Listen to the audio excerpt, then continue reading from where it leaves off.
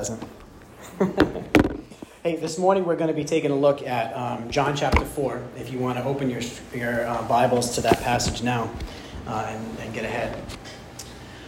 But this morning, I think it's interesting how the Lord shared with Deacon Michael about this morning being a morning of proclamation, of declaring. Because what has been on my heart is how, as a church, He's been kind of morphing us. He's been transforming us even into a new people corporately, a new organization, a new entity, if you will. I wanted to take a minute to think about our vision as a church this morning. As you guys walk in, we have it plastered on the wall right when you walk in. So much so, those of us who are regulars probably walk right by it and don't even see it anymore. But it says right there that our vision is one word: transformation. This is what we believe happens when we encounter and embrace the love of God. Transformation happens. It transforms lives. But my question for us this morning is, do we see it? We say our mission is to love, embrace God's love, and share it freely. And then we believe that when we are accomplishing that mission, we're going to see transformation. Are you seeing it? Like, what are we seeing in regards to that? Is that vision actually happening, or are those just letters on a wall that spell out a word that doesn't really carry meaning? I was thinking about this because Mike and I recently started meeting on Tuesday mornings. He started something called F3 Nation. It's this men's workout group. And, we're working on getting our physical bodies back in shape because the only transformation that we've seen since high school is in the wrong direction. And we're trying to undo some of the damage the years have caused. But this is what I think. I think sometimes the biggest transformation that we see, the most evident transformation that we see, at least the transformation that grabs our attention, is transformation in the wrong direction. When we get an injury or we get wounded, it grabs our attention. Oh man, something's transformed and it's not right. We feel the pain that grabs our attention. But are we seeing the transformation of God working to redeem and restore, rejuvenating our lives and our spirit? Are we seeing that kind of transformation? And for that matter, what does that even look like? What are we expecting? What are we expecting? Anybody? What do you expect to see when you say my vision is transformation? What does that look like, though? How do you know when you see it? Change, for sure. You feel it. Yeah. You feel it internal. That's definitely where it starts. It starts on the inside. That's right. And as you begin to experience it, it leaks. It starts to come out, and now there's things that you can actually see, things that are demonstrated. Transformation reveals itself in the way that things are being done differently now. It starts on the inside where you can't see, but then it has exterior results, things that are measurable. If you read along in this week's gospel reading plan, the passages that we read were different chapters in the scripture that talk about the good news. And one of those was Isaiah 61. All through Isaiah 61, we see what transformation looks like. Just a couple of those highlights are this. It talks about how the broken hearts are mended. That's transformation. Those who are in bondage experience freedom, transformation. Those who are mourning are comforted. Those who were in the ashes, now it turns to beauty. Beauty from ashes, it says in Isaiah 61. Joy in place of mourning. This is the vision of transformation that we're looking for. This is the transformation that the Bible talks about. And this is what we believe that we can see and will see with our own eyes as we engage and partner with the Lord as He's working in our midst. And not just in our own lives. This transformation that we envision is not just for us. It starts on the inside. That means it starts in me here. and then it grows out. It's in us as a people, as a church. We are a transformed community. But it doesn't stop there.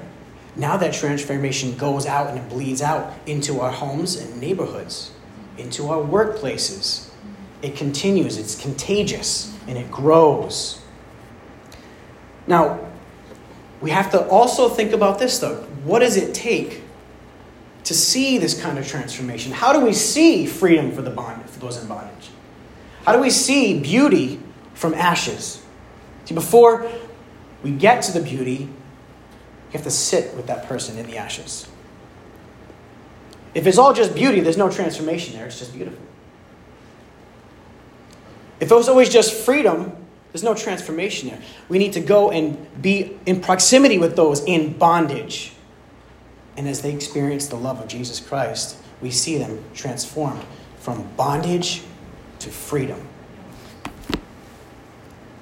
If we believe that we're going to see transformation, then now we have to mingle with those who are in mourning and watch the transformation as they experience the joy of the Lord.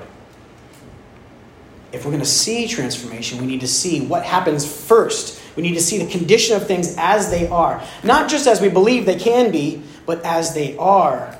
And then walk with one another as we move to that place. And this is the exact thing that Jesus was criticized for. He was hanging out with those in the ashes. He was hanging out with those in rebellion and rejected from society. This is who he spent his time with, and he was criticized for it. But those who he spent his time with experienced the transformation that happens when you encounter the living God. John chapter 4. Let's read the first few verses, starting in verse 3. Now, this is the story of the woman that Jesus encountered at the well. It says here, John 4:3. So he left Judea, and he went back once more to Galilee. So he was traveling from southern Israel up to northern Israel. Now he had to go through Samaria, so he came to a town in Samaria. It was called Sychar. Now near the plot of ground Jacob had given to his son Joseph. Joseph's well was there. And Jesus, tired as he was from the journey, sat down by the well, and it was about noon. When a Samaritan woman came to draw water, Jesus said to her, "Will you give me a drink?" And because his disciples had gone into the town to buy food. From this passage this morning, I want to glean some things about how we see things differently. How do we see things in a new way? Because that's what I believe he is challenging us to do. See things in a new way. And so just to put it out there, I want to ask rhetorically now, you answer this to yourselves. Can you see what God sees? Or as a matter of fact, do you want to? Let's start there. Do you want to see what God sees when he sees us? What if he were to choose to show you? Are you willing to believe what he's showing you?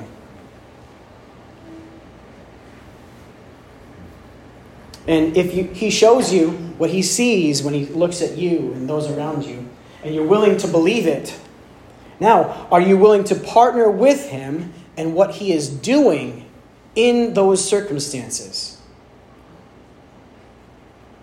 And if not, why do we want to see it in the first place? We're just being nosy? Lord, thank you for your word today, and I pray that you would help us to see what you see, God. Help us to lift our eyes now and be able to look with a new level of discernment and be able to recognize with spiritual eyes where you are at work in lives around us, how you are at work, and how you would have us to join you in that, Father. We're looking to you, Lord, and we're dependent on your Spirit for this. Amen. I wonder if we have any runners in the room today. Are there anybody who is involved in running at all? None? Ex-runners?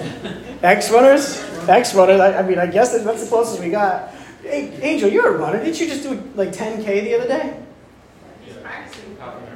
You did a half marathon. Look at that. That's awesome. Actually, Kate, you ran What did you run a couple months ago? Run several marathons. Marathons? Holy cow. Wow. All right, sorry, I didn't mean to blow up your spot. You seem to want to keep that a secret.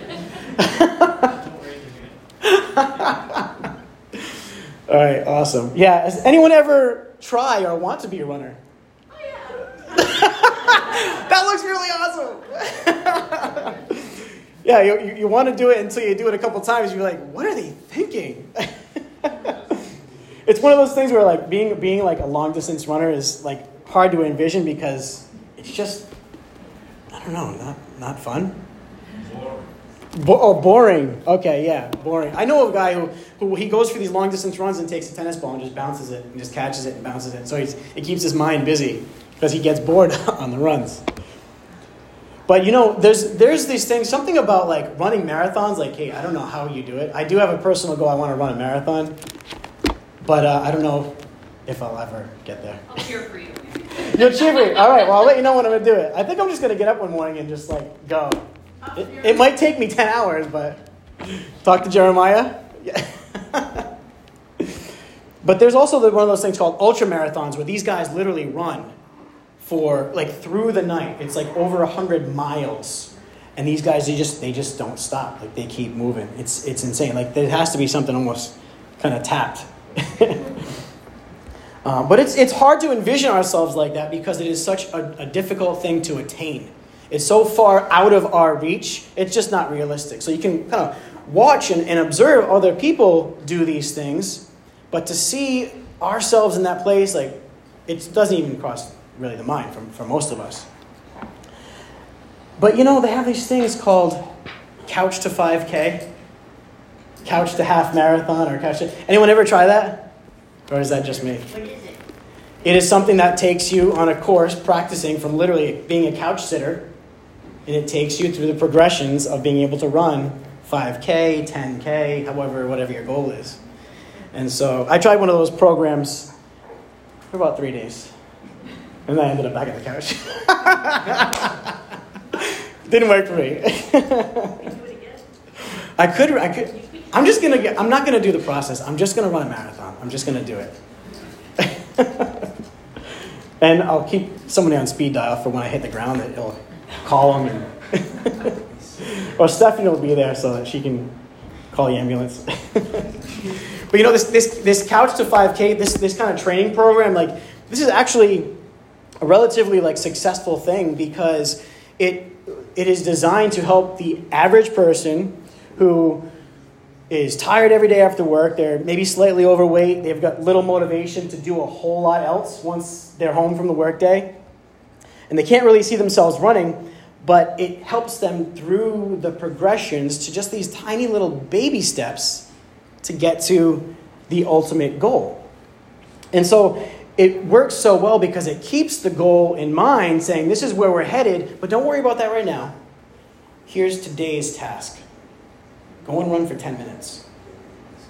Or for some people, run for 5 minutes, walk for 5 minutes. Run for 5 minutes, walk for 5 minutes. Just worry about today's task. And don't get ahead of yourself. Thing is, when I think about our walk with the Lord and even our vision for non-believers who don't yet know Him, I think sometimes that our expectations for non-believers actually becoming Christians are similar to our expectations for the average couch-sitting person to getting up and running a marathon. We just don't see it happening. It ain't happening. We don't really entertain it. It's too far of a reach. There's no possible way. But the reality is, for any given person, no matter who they are, they can come to know Jesus as their personal Savior. No matter where their starting point is, no matter how heavy the bondage is or what kind of rebellion they're living in, how calloused their heart is, they can come to know Jesus and place their faith in Him and experience transformed life. They can know that. They may look and even be far from God, but we have to remember that that's still a person that Jesus died for, and His invitation has gone out to that person. The invitation to relationship, forgiveness, and a seat at the table. And I think we're seeing things through new eyes, seeing things the way that God does, we need to be able to see these people, see even the lost, and the possibilities, the call, the invitation that he has extended to them. He wants them, and they can come to know him. And we need to see them with that possibility. It's hard to see when all we look at is the distance, the gap from where they are and where we know God would want them to be. That gap is enough often to make us not even try or just lower our expectations. But if we take time to just stop and look a little closer through Christ's eyes, we can start to see some more details. We see the possibilities, and we see the smaller baby steps that are required for them to take in order to reach the ultimate goal of becoming a follower of Jesus. And like this story today in John chapter 4, when Jesus sat down at that well, it says that he was tired, it was midday, and he sat down. But when this woman came up, he saw her, and he knew, even though he was tired and exhausted from traveling, he knew that this is a woman who was far from God, but it was also a woman who his father loved and his father wanted to reach. And so he began to engage her and have this interaction with her. And I want to take a quick look at that interaction in just a minute. And before I do, I want to show you this quick idea. There was an evangelist by the name of Doug Schopp. And this is from that book, Breaking the Huddle, that we said we're going to look through this month. Doug Schopp was an evangelist, and he is someone who would work with a number of groups to bring them into discipleship program, have them share it with their friends, and then they would see, people convert to Christianity fairly regularly until he got to this particular point, and they started seeing months and months would go by with tons and tons of groundwork being laid, but they were seeing no fruit for it. And he said, I don't know if this is just me, or is this bigger? Is this happening, across the board? So he sat down and called a meeting together with a whole group of leaders, and they said, what's going on here? Let's take a look at this whole process of people coming to faith in Jesus. What got them to that point? And they said, are we missing something? Maybe this journey to faith in Jesus is a little bit more complex. And so as they began to listen to one another's stories about these the people's lives who came to faith, they started to see a common thread. And they found that for each of these people, they would all go, there were these different key points, or thresholds, they called them. They would go through different thresholds before eventually reaching a place of faith in Jesus. And not only would they go through these crossover points, but they seem to follow the same kind of pattern. And so I want to show you a graphic that demonstrates what those different thresholds were. It's called the 5 thresholds. And it starts with trust and then works their way around clockwise. So any given person, no matter where they are at, without faith in Jesus Christ, they are somewhere in these 5 thresholds. They may be way at the very beginning, and they don't even have trust in Christians. In other words, this is also printed out on the chair in front of you if you want to look at that too. But that's like absolute square one. If they have no trust in Christians or what they say or what they do, that's it. There is no conversation to be had. But what it is walking this person through these different thresholds. Coming to a place of trust, and then walking them to a place where they're kind of curious about this whole thing, don't really care, but a little curious, what's that about? But kind of nonchalant, not really a whole lot of interest. And they move then from a place of curiosity to a place of openness. So now there's a curiosity with I'm open to see what they say. Maybe there could be something to it. And then moving from this place of openness to actually seeking. Now they're not just open to hearing about Jesus, they're actually taking the initiative to go ask the questions. Notice up until that 4th threshold, it's all someone pursuing them. They're not going to take any initiative until they reach this place of seeking, the fourth step. And then finally, when they are the ones that are on the initiative to seek, we know what happens when we ask, seek, and knock. The door is answered, and they become a follower. And so any given person, you can think about any given person in your life who doesn't yet know Jesus, they are somewhere on this scale, somewhere in these thresholds. And it's interesting to start to think about this and consider where maybe they're at, because it helps us to speak more relevantly into where they are. Just help to nudge them and draw them into the next threshold.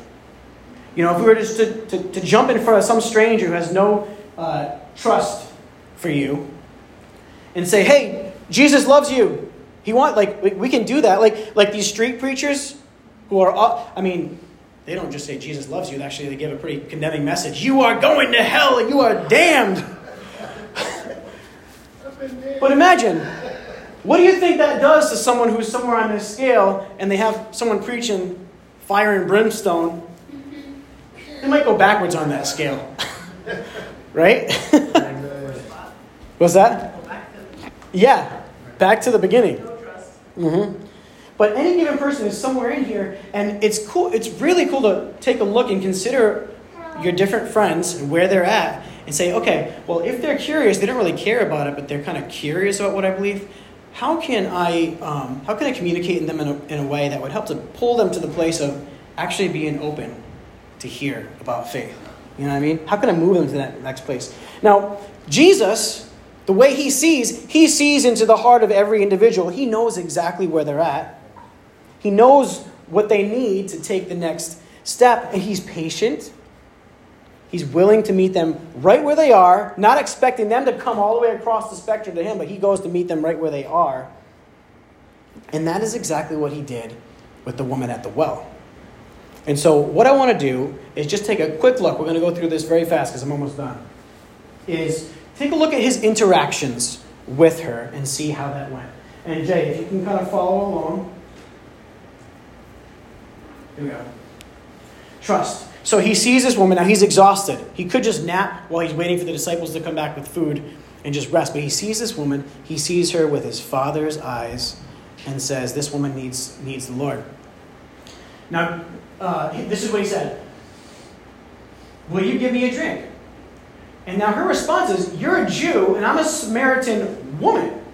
How can you ask me for a drink? For Jews do not associate with Samaritans. Now that's across the board. Jews don't associate with Samaritans, much less as a Samaritan woman. This is probably borderline inappropriate interaction for him to be having. And yet he spoke up and simply said, will you give me a drink? He's just getting the conversation going. See, if he's sitting over here under the tree and she's at the well, she would see that he's there, but there's no trust. This is an understood thing. We don't talk to each other. But now he takes the initiative to reach out and say, I'd like to talk to you. And he does so in a way that gets her attention and moves her to this next place of being curious. The Samaritan woman said to him, you're a Jew and I'm a Samaritan woman. How can you ask me for a drink? Jesus answered her, if you knew the gift of God and who it is that asks you for a drink, you would have asked him and he would have given you living water. So now he's taking the conversation and he's transitioning it and he's saying, I want to tease out some curiosity in her. So I'm just gonna kind of go there. So he uses this wordplay and starts talking about the living water, getting her to really think, like, what's going on here? Where's he going with this? And moving her to the next place. So she responds to that response from Jesus. The woman said to Jesus, sir, give me this water so that I won't get thirsty and I have to keep coming here to draw water. So now she's open to it. She's like, tell me more. I want this water. Go call your husband and come back. I have no husband, she replied. And Jesus said to her, you're right when you say you have no husband. The fact is, you've had 5 husbands, and the man you have now is not your husband.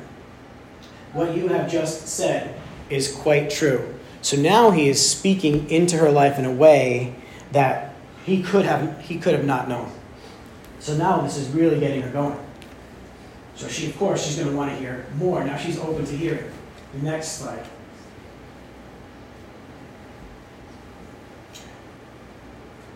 Now she's moving to this place of seeking. Sir, I can see that you are a prophet. Our ancestors worshipped on this mountain, but you Jews claim that the place where we must worship is in Jerusalem. She's seeking him for an answer. Woman, Jesus replied, believe me, a time is coming when you will worship the Father neither on this mountain nor in Jerusalem.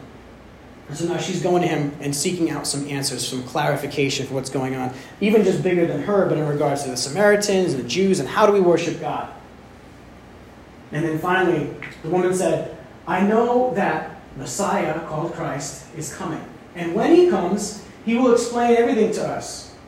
And then Jesus declared, I, the one speaking to you, am he. Then, leaving her water jar, the woman went back to the town and said to the people, come and see a man who told me everything I ever did. Could this be the Messiah? And leads her to this place where she sees, not only is he a prophet, he sees things and she takes him at his word and believes that he is certainly the Messiah. Actually, now, how do you think this, if you can go back to that master slide with the 5 thresholds, how do you think this would have played out if let's reverse the story. He's sitting by the well. She shows up to draw water. He looks over and says, I am the Messiah that everybody's waiting for. So, yeah, mock it. Like, this guy's a little more than thirsty. He's getting delirious. Sometimes when we go up and we want people to know Jesus so bad, but we just skip over the process. Like, people are in a process. It takes time. In order for us to get them to a place where we don't just tell them, like, Jesus forgives you. Like, what does that mean? What do you mean forgives me? We have to be willing to walk them through this process to get them to this place of now believing and trusting what we have to say, willing to seek out the answers, and now open to accept what Jesus has. That's, what pops in my mind is the idea of casting your pearls to swine. It's like throwing this huge treasure at someone who doesn't even know what to do with it. And so what we want to do is we're not talking about throwing things at swine. We're saying meet the people where they are so they understand what you're giving them. They can actually understand the good news. We call the gospel the good news. If I give somebody good news, but they don't understand how that's relevant or what that means to them, that's not good news. That's just an idea that you're communicating. What makes it good to them? If we can put ourselves in their shoes and say, well, how would this be meaningful to them specifically? Now we can actually not just communicate news, but good news to their life. It's relevant to them that says, there's something of value here that I need. See, Jesus taking the time to walk this woman through this process. This is what it looked like in that moment for him to share the Father's love with her. It looked like seeing her where she was at and then interacting, taking the initiative and having this conversation with her. And this is our mission. As a church, we say our mission is to love. Both embrace his love, but then we just don't hold it just for ourselves. We share it freely because we received it freely. And so that's what we do with it. Now, practically speaking, to share God's love, that means to see a person where they are and being willing to stop and meet them in that place. That's what having a mission of loving people looks like.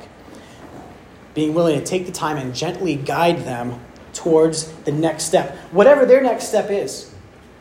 Because what person's A next step is will be different from what person B's next step is. So we got to see them where they're at. So this is why engaging God in this process involves discernment. And this is what I've been praying for us, for as a church, that the Lord would increase our discernment to be able to see what he sees and recognize what's in front of our faces, and then be able to speak into that place. And so this is kind of a fun way to consider and say, well, what does he see? Let's actually take a minute to see where is that person at and what's going on in their life. What threshold maybe are they at? And then with that consideration, well, if they're at, say, threshold 2 or 3, they're curious or they're open, how can I encourage them, gently encourage them to that next step? And the second thing it requires not only is discernment first. It requires taking that initiative to actually meet them. Let's show what that is. The easiest way to start this, obviously, in all things, is through prayer.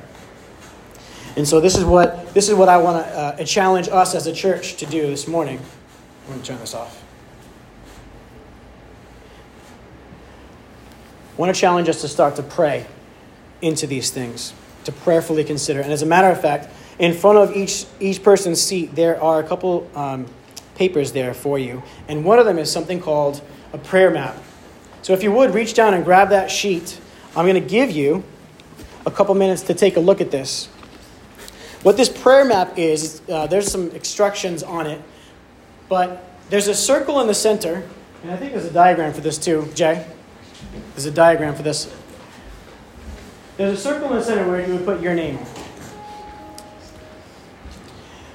And then the circles around that center circle, you take some time to think, who are some people that I see on a fairly regular basis that are non-believers? And you fill their names in those circles. And then hang on to this sheet, and you can keep them in prayer on a regular basis. And even take some time, when we go from this place, take some time to think about the 5 thresholds and look at those different names. Where do you think each person is currently in their journey to the Lord? Pray into that threshold. Ask him how he would have you to interact with them. What is a creative approach that you can use to reach them and help them cross the next threshold? So I'm going to give you just about 2 minutes to take some time to fill that out. The worship team is going to kind of play quietly. Take some time to fill that out, and then we will share in communion together.